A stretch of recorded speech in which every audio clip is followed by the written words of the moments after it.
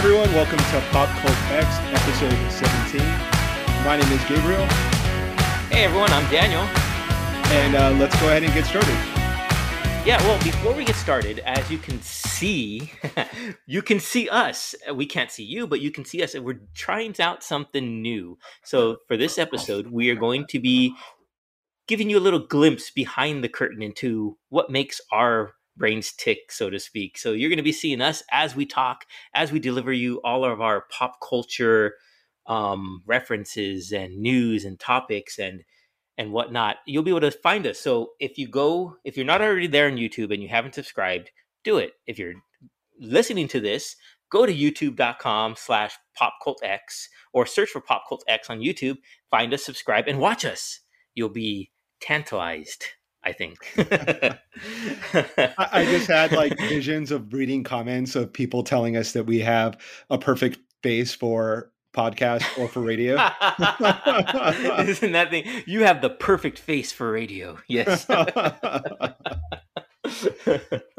let's hope all the comments are positive. If not, well, hey, to each his own, I guess. Yeah. I don't know. But anything catch your eye this week, Gabe? I was kind of going through like some of the stuff that was in pop culture news this week, considering that that's our gig, that we talk about, music, movies, film, etc. There wasn't anything that really, I think this past week really caught my attention. But kind of a slow week. Yeah, it's been kind of a slow week. There hasn't been anything that's like been super newsworthy. But I did get a chance to watch A Quiet Place 2 on Premiere Plus. I was really looking forward to that movie. And so we finally saw it. Yeah, for sure. I have to say that I was like slightly disappointed, and without getting like really into the plot or like what happens in the movie, just my like main takeaway or what I felt about it was that it was really like almost unnecessary.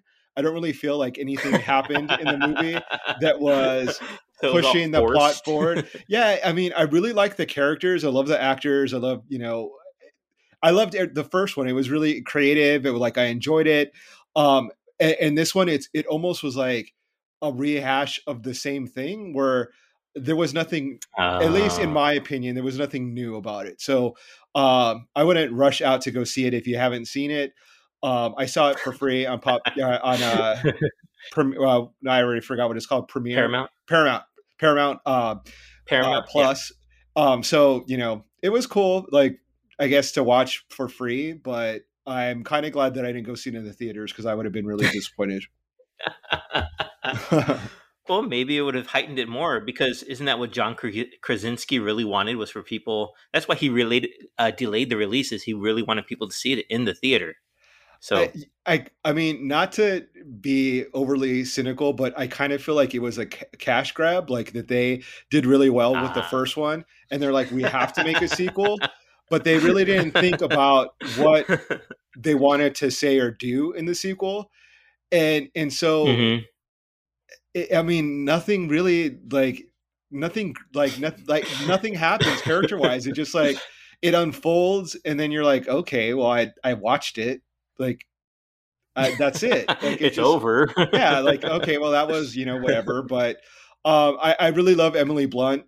They did film sort of like a small, like, prequel, kind of like where you see like the first day when like the aliens or whatever monsters come. So that was kind of cool. And then, like, that kind of made me excited. Like I was like, okay, cool. Like we're going to see. Yeah. I saw that bit in like the trailer. Yeah. So I was excited for it too. Yeah. But then after that, like it just kind of, and there's a couple of moments there that are like, I call them kind of like Steven Spielberg moments where like kids do things that are like incredibly stupid, because he loves to make people like like young people do like things that are just like ridiculously stupid. Like a really great example of that is like the girl in the Jeep in Jurassic Park when she has like the flashlight and she's like just throw it like it like, okay, she's granted she's scared, she's a young person, but like she's not a freaking moron. Like she's like like, and he kind of loves to like it's to build the suspense. I get it, but like It's to move the sometimes it's a plot little forward. Yeah. like it's a little much. Like maybe I have a little bit Yeah. more faith in the education of young people, but there was a couple moments like that in this that I was like, that kid's really stupid, and they don't have to be. But anyway, that's where my thoughts are on that movie. All right, all right. Well, you said cash grab, and that made me laugh because said I wasn't going to talk about it, but I watched Space Jam 2: The New Legacy with Oh, nice, LeBron James, and it was a total cash grab. It seemed like it was a 2-hour commercial for Warner Brothers. nice. It was, I liked the first one because Michael Jordan, big sports fan that I am, and I liked all of its tie-in to pop culture. But with this one, it seemed like there was characters in there that were just there to be there to advertise for Warner Brothers Studios, which in a way I understand because it is Warner Brothers who created this, but like, why is the Penguin from Batman Returns on the sideline of the court during the basketball game? I don't know, but he was there. But it was, if you like the first one, you'll like the second one. I think it was what it was. I wasn't expecting too much out of it to begin with. Yeah. But Don Cheadle, he was like the big bad villain, I guess you would call, in this movie, and he had some liners that were pretty funny. So I enjoyed his take on the character that he portrayed. But yeah, I mean, I wouldn't rush out to watch it. It was on HBO Max. Watch it there if you have a chance. Why not? Yeah, I feel like I kind of want to watch it just because when it came to like cartoons when I was a kid, I was very much like more of a fan of like Bugs Bunny and Daffy Duck than I was Mickey Mouse or Donald Duck. Like those cartoons like just didn't appeal to me. It was more like the sarcastic Daffy Duck or like the Bugs Bunny being sort of like rascally and like kind of a smart ass. Like I just love like that was like more my style. So I do love them. So I want to watch it for that. And then I'm kind of interested in, like, as you mentioned, they have sort of little cameos in the background of like these random Warner Brothers properties. And I've heard that there's some characters that are probably not the most child friendly ones, but like kids would never pick it up. But like, it's like some villain from like some like crazy horror movie, like The Devils, or I don't know I don't think I've even seen it. And like some other A Clockwork Orange, like one of the characters from A Clockwork Orange. Yeah. So like I love when there's sort of those hidden gems for adults to see that kids won't even notice. And so I'm kind of curious, like I'm going to pause and like watch and see like who I can identify. I think that'd be really cool to go back and watch it and pause during the background scenes and seeing how many characters we can point out. That'd be really fun. Yeah. If anyone watches it out there, just leave us a message. Let us know what characters you saw, who you've seen in Space Jam 2. That way we can go back and look for them. Yeah. That's really cool. I'll probably go check it out just for that. Yeah. Why not? Yeah. Other than that, the thing that's coming out this Friday, July 23rd, is Ted Lasso Season 2. Now, as we've talked about before, we're both really big fans of the show, but part of me is getting a little stressed out for reasons that I can't really put my finger on, because I want the show to be so successful, because everyone I tell about it, I really hype it up, and I really, because it is such a great show. Season 1 was fantastic, but I'm afraid that Season 2 won't live up to that hype. But I know, and it like I tweeted out the other day, and I think Bill Lawrence, one of the co-creators of the show, answered. He said it couldn't possibly live up to it, to Season 1 hype. Season 2 could not possibly live up to the hype that was generated by Season 1. So, just accept that and move forward. Yeah. And he got a point. Yeah, I could see that. But I mean, at least for me personally, I came into watching Season 1 with like zero expectations.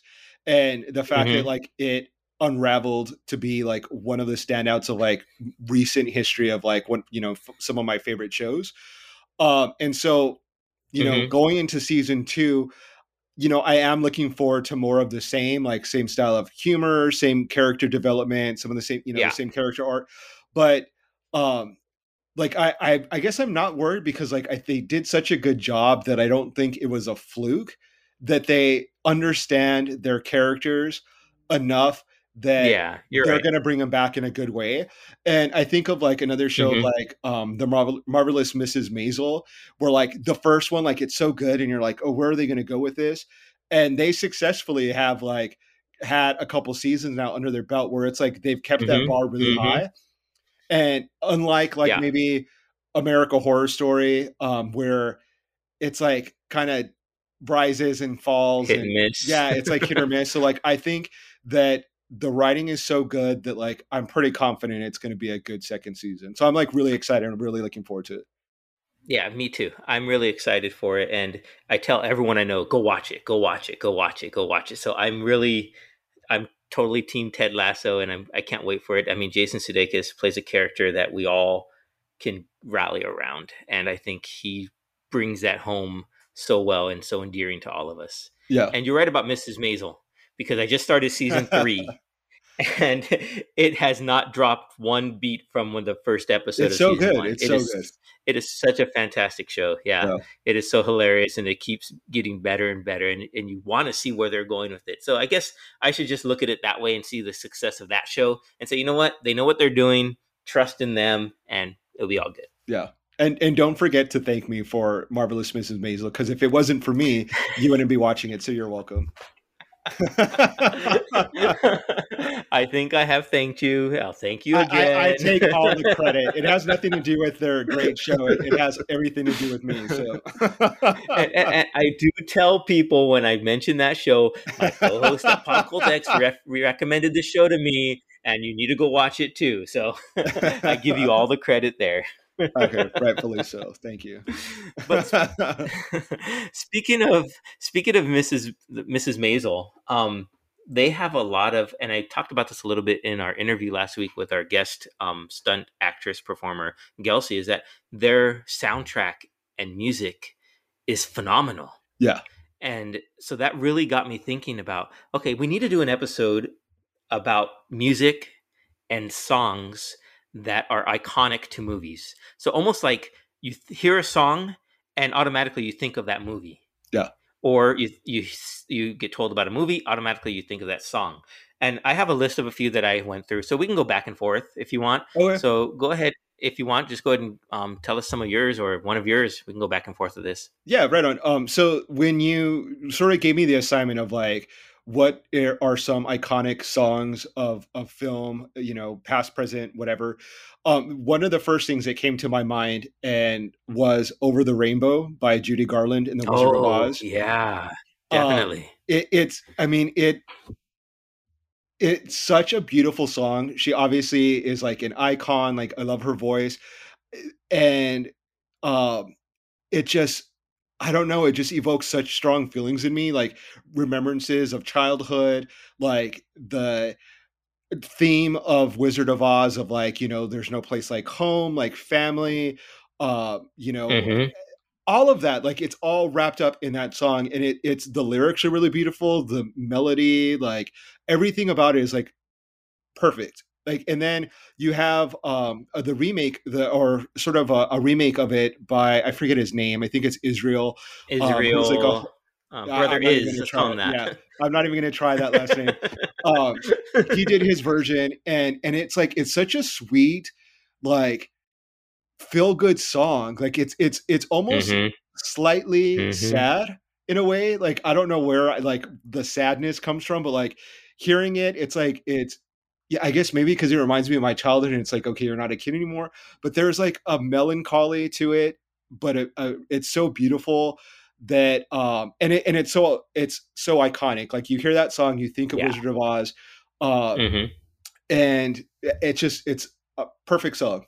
It's so good, and it fit the movie perfectly, and the cast. I mean, it's amazing. So that was my Completely first choice. agree. An excellent choice that is. My first choice of song, and it's not sung by, it's by a band. It's not sung by anyone in the cast, but it's "Eye of the Tiger" from Rocky. So Yeah, when you hear "Eye of the Tiger," you're automatically thinking of Rocky Balboa and his training, and also when you think of Rocky, the first thing that I think of is "Eye of the Tiger," and I was gonna sing part of it, but I don't want to. We're on YouTube right now, so I don't want to embarrass myself even more than I already do.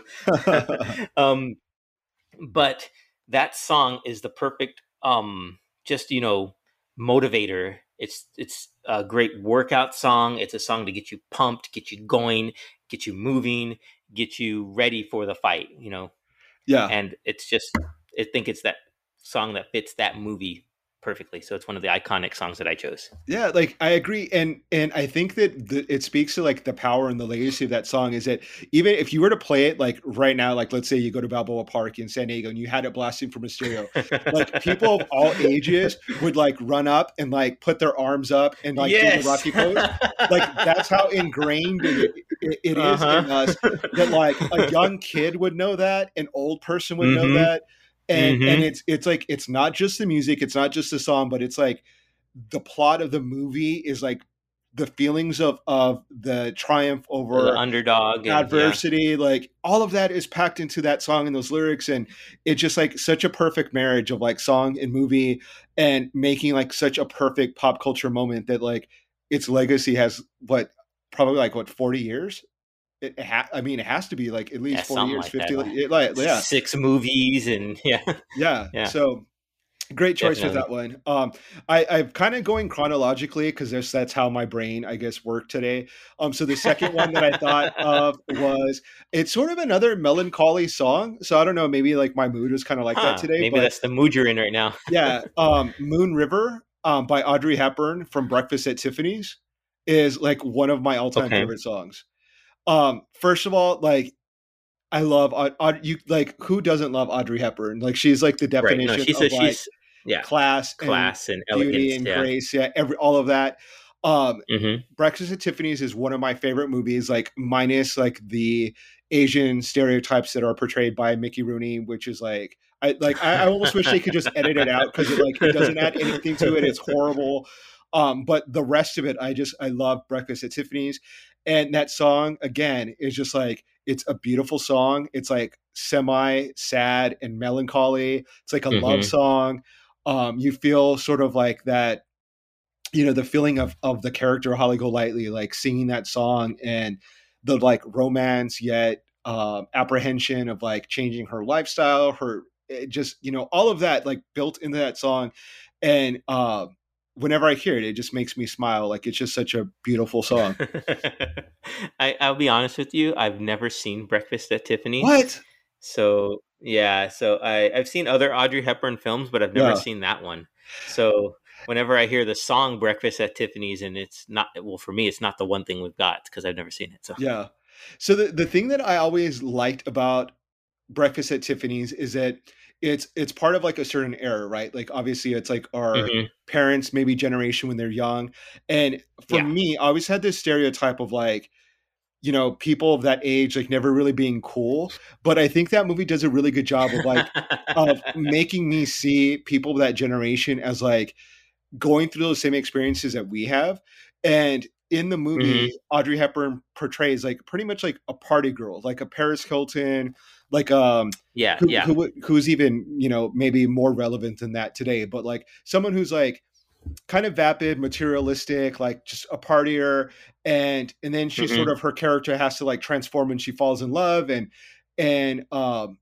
but like there's like party scenes when you see like with jazz music, and you're like, oh yeah, like people of that generation were young and cool. And I almost want to say that it's like even Mhm. cooler than anything that's going on now, because jazz music was so like fresh and hip and like avant-garde and like never been done before, and like the Oh, fashion was really definitely. cool. Definitely. I mean, Yeah. it's just so much of it is appealing to me watching it. So like I definitely recommend it.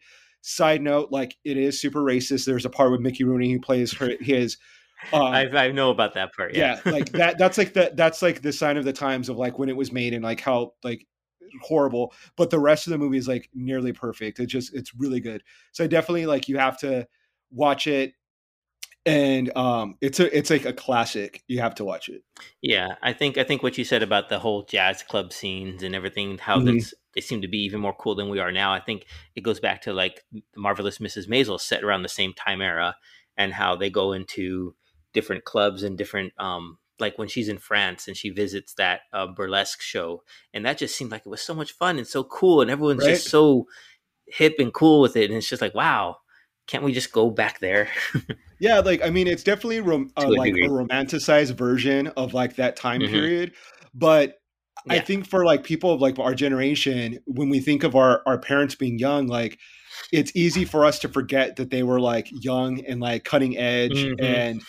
uh, That's and like true. when you That's see true. like Marvelous Mrs. Maisel, to your point, like cussing and like joking about sex and like all this stuff, and you're Hmm. like, wait, they're like they were like it, and it kind of like blows my mind when I think like, okay, I'm 40, I'm older now than like when my parents were when they had me, but like I looked at them as Right. like so Right. old, but like now I'm like Hmm. it just it's weird. Like it's still weird for me to It, like it remind myself that it like I'm is. yeah, and so I love that little glimpse into that time period of that era of Breakfast at Tiffany's and that music and that song. Hmm. And I think it's Henry Mancini that did that song, and it's just like a beautiful melody and song. What That's a was great next on choice. your I'll have to list? go watch that. Next on my list, well, I have a few options I can go with. I'll start with okay. So the movie Top Gun. There's a couple songs from there that I think when you think of Top Gun that you can think of, but the one I chose was the Righteous Brothers. You've Lost That Love and Feeling.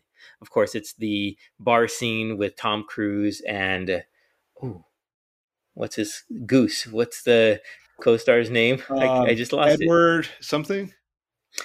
Yes, you're right. The guy from ER. Yeah, Anyways, they're singing "You've Lost That Love and Feeling" yeah, to the actress that plays Tom Cruise's co-star, and it's just so iconic because when I hear that song now, I think of that scene in the movie. yeah, So, I mean, and when I think of Top Gun, that's where I first go to for the scene, and it's that song. So that's just one of my choices. I mean, it's not the probably not the most standout one, but it's just I like that scene, and it's just where my mind goes. yeah. Nice, good choice.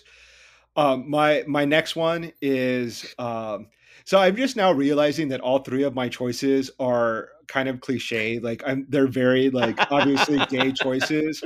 I went with Wizard of Oz, Judy Garland, Audrey Hepburn, and then lastly, Lady Marmalade by Christina Aguilera, Pink, Little Kim, Maya, Missy Elliott from Moulin Rouge. Hmm. One of the reasons why it was so fresh in my mind is that I just saw Christina Aguilera at the Hollywood Bowl on Saturday, Oh, and nice, so I saw nice. her perform said song, and so it very much is still like playing in my consciousness right now. Which, by the way, she did an amazing song. She looked freaking Hmm. amazing. Voice still amazing, probably like the voice of our generation. Um, I saw Ariana Grande in the audience, which was kind of cool that she went to support Christina Oh, Aguilera, neat. which was kind of neat. And then, so anyway, getting back to the song, um, it's just a really fun song to hear. I think it was the first time Hmm. that like a lot of mainstream pop like really took note of Christina Aguilera's vocals because she just kills it in that song. Like there's that moment where she like introduces herself into the song and it's like this riff and like powerhouse vocals from like this tiny, little blonde girl. And I think that was everyone was like, wow, like she is going to be a person to be reckoned with. Like she's now a pop star. Hmm. And I love all the other like Missy Elliott's like a creative genius. Maya was really cool. And Pink is also like one of my favorite artists. So like all of Yeah. them together with like Little Kim was like visually, like sonically, everything was just like fun. The way they were all dressed like sex workers was like kind of like tongue in cheek and hilarious. Hmm. And Moulin Rouge is like an amazing movie. They're actually the musical is coming back to Broadway. I think in September they're reopening, and Oh, I'm nice. really excited to like. I wish I could go see it because I'm a fan of that as well. But just like a really fun song. Like whenever it comes on, I think like a lot of people like to sing along to it. It's fun. It's upbeat. It has the vocals. It has it just has a lot of fun. It's a fun song for me. And it's iconic from. I mean, it's old. I want to say that it's probably like what 20 years old, maybe. So it's not even a recent Probably, song. yeah. I Like think you're yeah, right. 20 years old. at Yeah. least. And so Yeah. I guess it reminds me of like my young adulthood. And so yeah, so that was my my last choice of an iconic song from a movie, was Moulin Rouge. Nice. Yeah, that's a great choice. I mean, when I hear that song, I think of the movie because, well, yeah, I don't know if I've never seen the complete Moulin Rouge movie. I've always wanted to, but I've Yeah, just seen bits and pieces. Now, do they perform that song in the movie? they don't know. Okay, so it's just Yeah, a it was just a soundtrack to it. song Okay. to promote, yeah. Which I've noticed that they haven't been doing a lot of recently. Like they don't really. Do you remember like, you know, in our, prime or whatever, they used to always have like a theme song come Our out. prime. Our youth, like, like you think of like Celine Dion with the theme song from Titanic, or Hmm. Aerosmith from whatever that movie was, the space movie, Armageddon. Armageddon. Yeah. Like, I don't like, Hmm. have they? I feel like they don't really do that much anymore. Like the only ones that I can think of is like Adele with like James Bond movie, and I think Billie Eilish did a Well, yeah. James Bond movie. But like other than that, like there, I mean, I guess the landscape of movies has changed so much. Like theater going has changed, where like it's not an event anymore like that. Like I can't really think of the last time that there was a Well, song that came out to promote a movie that was like really big, like Titanic big. You know? yeah, I know what you mean. I think I think you're right. I think now if movies are going to songs are going to be for movies are going to be included within the movie. Like my Yeah. last pick for right now was going to be "Shallow" from A Star Is Born. Mm, Now that's a iconic song, Emmy Academy Award winning song yeah. that is in the movie. So it's written within the whole landscape of the movie itself, but it's not just a song to promote the movie. So I Yeah. think you're right. I don't recall the last time that has come out, but yeah, A Star Is Born, "Shallow." I love that song. Lady I Gaga love and Bradley the Cooper. lady. Yeah, I love seeing them perform it live, especially at the Academy Awards. And it's Hmm. just you can, and that I think is that movie. The whole movie itself is what really made me a fan of Lady Gaga. Yeah. Because before then, there was the whole hoopla, the performance, everything surrounding her, but I really hadn't honed in on her vocals until that movie, and that movie just a Star Wars Born in my eyes. Not to be cliche, but it really was. I mean, after that movie, I went back and I listened to almost all of her discography. Is that the right word? Discography. Discography. Yeah. And I got to hear, and I'm glad that I did because she is so phenomenal. She is so powerful. She's so wonderful. And then, of course, all the philanthropic stuff that she does now, Yeah. it just makes her even better if Yeah. possible. But yeah, that song right there is what really put me into the Lady Gaga fandom. Yeah. So Yeah, you just needed to talk to the gays, and we could have told you that she was a genius a couple years ago, but saved you some time. hey, But we got to find it out on ourselves sometimes, you know? yeah, straight guys are always like 5 steps behind, but it's okay. I'm kind of mad that I didn't bring it up because, like I said, my list is like kind of gay centric, and so I'm kind of shocked and surprised that I didn't bring up Lady Gaga and that song, because that's kind of right thematically fits within what I was talking about. But it is a great Haha. song, and it is, to my point earlier about like songs for movies. That is probably one of the most recent ones where, I mean, that song was everywhere. That, I mean, it's such a great song that it Hmm. it crossed boundaries. Like they were playing it everywhere, Yeah, and true. it Academy Awards, movies. Like it just was such a good song, and I think they even recorded it while like live, right? Like while they were filming the movie. I want to say Yeah, like I think so. in Yeah. concert, Hmm.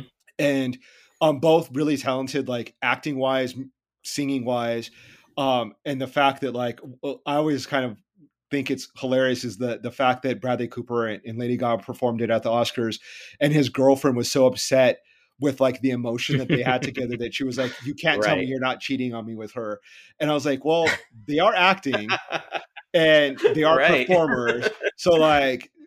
You don't model, like what do you think that they're gonna do? Like of course they're gonna connect in that way, it's just so funny, maybe like maybe she was mad because she also saw them perform. I guess there was a night she was performing in Vegas and Bradley Cooper was in the audience, so she brought him on stage and they performed that song and they had that same sort of chemistry. So no. I don't know. And on like another tangent or note, Lady Gaga just announced that she's going to be performing. I think it's called like One Last Time with Tony Bennett for his, I want to say like Oh, 95th nice. birthday in New York. Okay. And I'm like, I would give anything. Like it always was like me and my dad's like, we have to see Tony Bennett. Like this is really morbid, but before he passes away, because he's obviously like up there in age. And my dad is like a really big, huge Tony Bennett Hmm. fan. I have been for like many, many years, like since I was a kid. Loved Lady Gaga and Tony Bennett together. Like I think that was also another area where she really Yeah. proved her talent when she started singing like jazz standards with Tony. Hmm. And obviously, it's probably going to be super expensive, like and impossible to get. But like, I can't even imagine to be able to see them like literally one last time. It's like a once in a lifetime moment, and what I wouldn't give to be able to see that. Like it almost makes me sad because like the saying like one last time, like it hints at the Like a fact that like it farewell. might Yeah. be his like last Yeah. performance, sort of like Tina Turner when she Hmm. accepted her award or and was like, I'm done, like I'm not performing anymore. And it's like you have to kind of focus on like how much joy that they've brought to our lives as fans and like Hmm. as Hmm. people who have listened to their music and their films and all of that. And but when it's an end of an era, like how it's just like how can you not be saddened by that someone who is so Right. culturally relevant that like decades like has been able to Hmm. bring Hmm. artistry to us. And so yeah, so I thought that was really cool, and I wish I could go. So should I rub it in that Christina and I have seen Tony Bennett live? Have you really? Yeah, we saw him at San Diego Symphony Hall many, many Wow. moons ago. But it was his voice is just so legendary. Yeah. And I remember during the performance, he goes, "We're taking this acoustic." So he shut off all the microphones, all the instruments, and he belted out "Fly Me to the Moon." Wow. And it was just like pins and needles and chills. It was Yeah. so fantastic. And that's how we kind of chose our wedding song, was from that performance. So thank you, Tony Bennett. Wow. That's amazing. Like I'm super jealous because like I said, that was on my bucket list, and sadly like it looks like I probably will never be able to see him live. But that's great. I'm so like that's awesome that you are able to have that and share that memory with Christina, and then you evolve into like your memory wedding, and then for it to be like Hmm. such a special moment for you. So that's really cool. Yeah, it was it was really nice, really Yeah. nice. I like that a lot. So I did hear the album that he did with with Lady Gaga, and those songs are fantastic. So yeah. Yeah, I mean, and he's done. I mean, he's so relevant that like so many artists want to work with him. Like the work that he did with Amy Winehouse was amazing. The song that he did with Oh Christina yeah, that's true. Aguilera, like so Hmm. many of the people that like I love that Hmm. are like of our scene, I guess if you will. But everyone recognizes him as being like such an amazing talent. And so Yeah, like he's up there with all of the greats for sure. yeah, for sure. There was a few other songs that I had, and I won't get into all of them, but just real quick. So I also thought about a little different way of looking at it. So what sort of like song scores Hmm. really stood out to me that you could hear and you knew exactly what movie it was, you know exactly what part in the movie came out. So I thought like the Imperial March from Star Wars is like iconic Darth Vader entrance music. Yeah. So if you hear that, your mind, at least my mind, already see Darth Vader appearing and walking down, and you know exactly that something good is not going to happen for the for the Yeah. good guys. Same goes for like a lot of them actually were John Williams scores. So like Raiders of the Lost Ark theme. So we Hmm. know Indiana Jones. You hear that, you're picturing Harrison Ford and Indiana Jones. The Superman theme song, we when I hear that, I picture Christopher Reeve, you know, the original, well, not the original movie Superman. Yeah. And some say will argue is the best still. But um, a couple other ones that aren't John Williams, I think, but the theme song from Jaws, you hear that, you want to get out of the water Yeah. because, you know, there's going to be a shark coming at you. Yeah. And the last one was the theme song from Halloween, Yeah. the movie Halloween. So you hear that and you're looking around and looking in the shadows because that is such an iconic score and song for that movie. Yeah, I tend to probably like I'm not like a super huge fan of like score music. Like I wouldn't ever Hmm. go to a symphony and you know how people like to listen to like the Star Wars music or Yeah. whatever.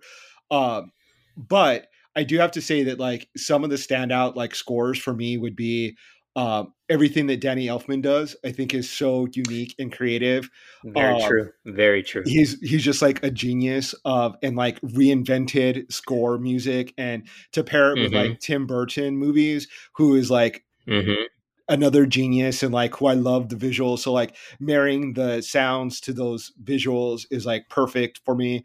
There was Yeah. one other one that I thought of, and then it my train of thought like got off. It was Danny Elfman, and then um, God, I can't think of it now, but yeah, horror movies are definitely another one that like the Hmm. sounds are just like The Exorcist. I think the theme song from The Exorcist like still gives me chills. Oh yeah. And Yeah. then all the music that they do for like the Avengers like also sticks out on my mind too. Like their theme song was like very standout, and like you hear it and it reminds you of the movies. And so, you Yeah. know, I respect Yeah. all of those films. But yeah, definitely Danny Elfman is like hands down probably like my Yeah. favorite Danny Elfman composer.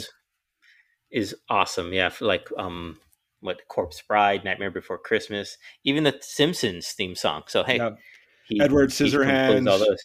Yeah, Edwards. Yep. Beetlejuice. Yeah. I think that goes hand in hand. You mentioned Tim Burton, that a lot of directors, when they're choosing their music, so I think to like Quentin Tarantino, I think like Edgar Wright, I think like Wes Anderson is another one.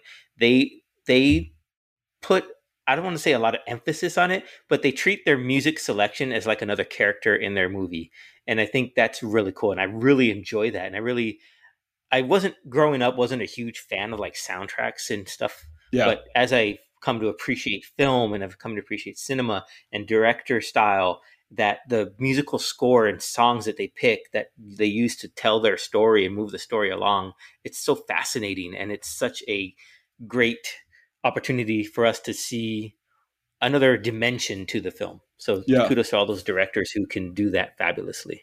Yeah, I mean, and with Quentin Tarantino for me, or you know, you mentioned Wes Anderson, people like that. I think that the reason why they appeal to me so much is that they're definitely like geeks. Like they understand the importance of like all of this, like pulling from all the different types of pop culture, like whether it be like fashion. So like definitely wardrobe is very important to them. They understand like the look of their movie and their characters, like the language that their Hmm. characters speak. They both have very distinctive styles of like what their movies look like, and specifically like how they sound. And you know the soundtracks for Yeah. like Pulp Fiction, Reservoir Dogs, Jackie Brown, like Hmm. all of his movies Hmm. like are so well thought out of like what the songs are going to be. Like Kill Bill, the Yeah. music that they use for that. One of the other films that like I really think of a soundtrack that like I love the soundtrack and I listen to it all the time is, well, I guess maybe not. Yeah, it's the soundtrack. The soundtrack to Train Spotting is probably like one of my favorite soundtracks of all time. Like Okay. it has Okay. such good like Iggy Pop, like Blondie, Hmm. Elastica, like it just like it goes from like all the different decades. And I am an Anglophile, like I love like you know the UK, and shout out to Scotland because that's where some of our listeners are out. So and and Moving so it like around. yeah, yeah. And I just love that. Like I can listen to the soundtrack to Train Spotting like all the time. Like the music from there is like so good. And another I Yeah. think another one, Danny Boyle, that like really pays attention to like visuals, wardrobe, sound. Like I love and appreciate people like that that are like, you know, like brethren of us, like that are like devour pop culture, like comic books, Hmm. music, Hmm. literature, art, like photography, like and then like sort of mush it all together and then create this like really cool project that has like it almost makes you watch it more than once because like it has so many different layers that like you can see things again the second time, like characters that like are only in it for like a little bit but like have such cool, you know, witty Yeah. lines Definitely. and you know I like them. I say what you will about Quentin Tarantino and his personal life or his beliefs, or he's very controversial apparently, but I Hmm. do love his films, like Good, Bad, or Indifferent, I guess. And I love Danny Boyle films as well. So I don't know. I I those think those I are think good examples. they are good examples. I think another thing that stands out for me when directors, so when they choose their soundtracks, they can pick a song out of like almost like the obscure secondhand bin, and it fits so perfectly into the story that they're trying to tell. Yeah, Like take James Gunn and the Guardian of the Galaxy soundtracks. You know, some of those were popular in their day, yeah, but maybe to our generation and to generations after us who might never had heard of, like, say, for example, Mr. Blue Sky from Guardian of the Galaxy 2, the opening sequence where Baby yeah, Groot is dancing along to it. I would personally, I never heard that song before. yeah. And for it to play such a big part in the movie, in the opening scene, and tell the story of, here's this baby tree guy who's just enjoying life, who cares what's going on around him. But it's just the whole soundtrack is just so fabulous. But I think when directors can do that, they can take songs to the next level, and that's why I think soundtracks are so powerful to pop Yeah, culture. yeah. Agreed. Yeah, good list. I definitely now I'm like motivated to go listen to some soundtracks. And oh, I remember the one that it all ties together. My horror movie comment and the soundtrack um is the soundtrack or the score to Bram Stoker's Dracula. One particular song is The Okay. Brides, and that's like one of my Okay. all-time favorite scores. Like it's so like sexy and like scary and like all of that wrapped into one. It's from the scene where Keanu Reeves' character is being seduced by like the three brides Hmm. of I know the Dracula, scene. Yeah. which like it's like not really scary because it's like 99.9% of all men's fantasies, even like a gay one, just because they were really hot. And it's like, oh please, yeah, stop. But anyway, it's just such a good song. Like it's so Hmm. sensual, like scary. Like it has that like eeriness about it, but at the same time, like it's seductive. Like it's such a good song. Like I listen to that song like randomly, like when it's not Halloween, because it's it's such a good song, and I'm such a weirdo. Right on. Okay, I'm gonna end with this. I'm gonna ask you a question. So, and I'll tell you mine afterwards. What's your favorite? If you had to pick one, if we had a gun to your head, favorite movie soundtrack that you could listen to over and over again? Could be anything. Could be from a musical. Could be from an animated film. Could be from any movie, modern, classic, whatnot. If you Like had to the pick one, what would it be? Yeah, like I have to say that I'm going back to like the soundtrack to Train Spotting. Like I literally played Okay. that CD like nonstop. Well, and funny to like bring it into like our relationship. Like I used to play that at Wells Fargo when I worked with Christina, your wife. Like I would because we had like the Muzak like for the bank, and I'm like, let me slip this in here into the CD Yeah. player to see if they even notice. And then they would like tell me, okay, you have to turn that off. But like I just love that CD, that album, like the music on there, like Lou Reed, Perfect Day is like one of my favorite songs. Like it's so good. Iggy Yeah, Pop, I'm Lust looking at for the list now. Life. That is some good songs. Um, it just a tough like beginning to end. I can listen to it like right now and like fall asleep to it. I can listen tomorrow on my way to work and it would like hype me up and I'd be ready for my day. Like it's such a good soundtrack. So yeah, that's my answer. What's yours? Mine is the Crow soundtrack. The soundtrack to the movie The Crow with Violet Femmes. You got The Cure. You got Nine Inch Nails doing cover songs. You got I think a cover song of Joy Division, and then you got it's just such a powerful, darker type of soundtrack. So and Yeah, it fits the movie perfectly. The Crow, the famous Brandon Lee's last film, where yeah. tragically he was killed while making it. But it's just such a fabulous soundtrack, and I can listen to that all the time. Even the Stone Temple Pilots track on there is probably one of my favorite Stone Temple Pilots song of all time. I have to check it out now because So yeah, I that's mean I know that I was a big fan of that movie, but like I can't necessarily think of the soundtrack right now. Like it's not popping into my head, so I have to go check that oh out. goodness, you need to go look at that. My Yeah, goodness, yeah. I mean, Rage Against the Machine is on there. Helmet, Pantera. I said Violent Femmes. Yeah. Jesus and Mary Chain, and then I love them. It's just so awesome. Yeah, I have to check that out. You got to listen to it tonight. Go check it out as soon as we're done here. While you were talking, I was just like, that's kind of surprising for Danny. And I'm like, but how awesome would it have been if like you had like turned just for a second and then come back with like your goth like crow makeup on. One Halloween I did go as the crow. I had the Brandon Lee face paint. Yeah. And I think, I was older then, so I think it was for high school. Halloween we dressed up that one year, friends and I. But I went as the crow and it was so fun. And nice. I didn't have the long hair, but it was the makeup, and just that movie itself is one of my favorite movies. Yeah. So I feel like if you had like 5 people of our generation, like 3 out of those 5 guys have dressed up as the crow, like from our generation, like when that came out, like that was probably like one of the most popular costumes. Like the long, like the hair was really popular. Like I had that hairstyle, the makeup. I mean, it was so cool. Like it was like super iconic. Like I love that. That movie is so good. Yeah, that's awesome. Great choice. Yeah, thanks. Well, thanks everyone for tuning into our very first, video. Is it a video podcast, or I don't know what you call it, but our so video stream of. Yeah, I know. So thanks for tuning in. Make sure you subscribe. We'll have this out on our normal podcast channels for everyone to hear in its entirety. So we expect you to share it. We expect you to listen to it, and you get to watch us. How about that? So take care, everyone. Be safe.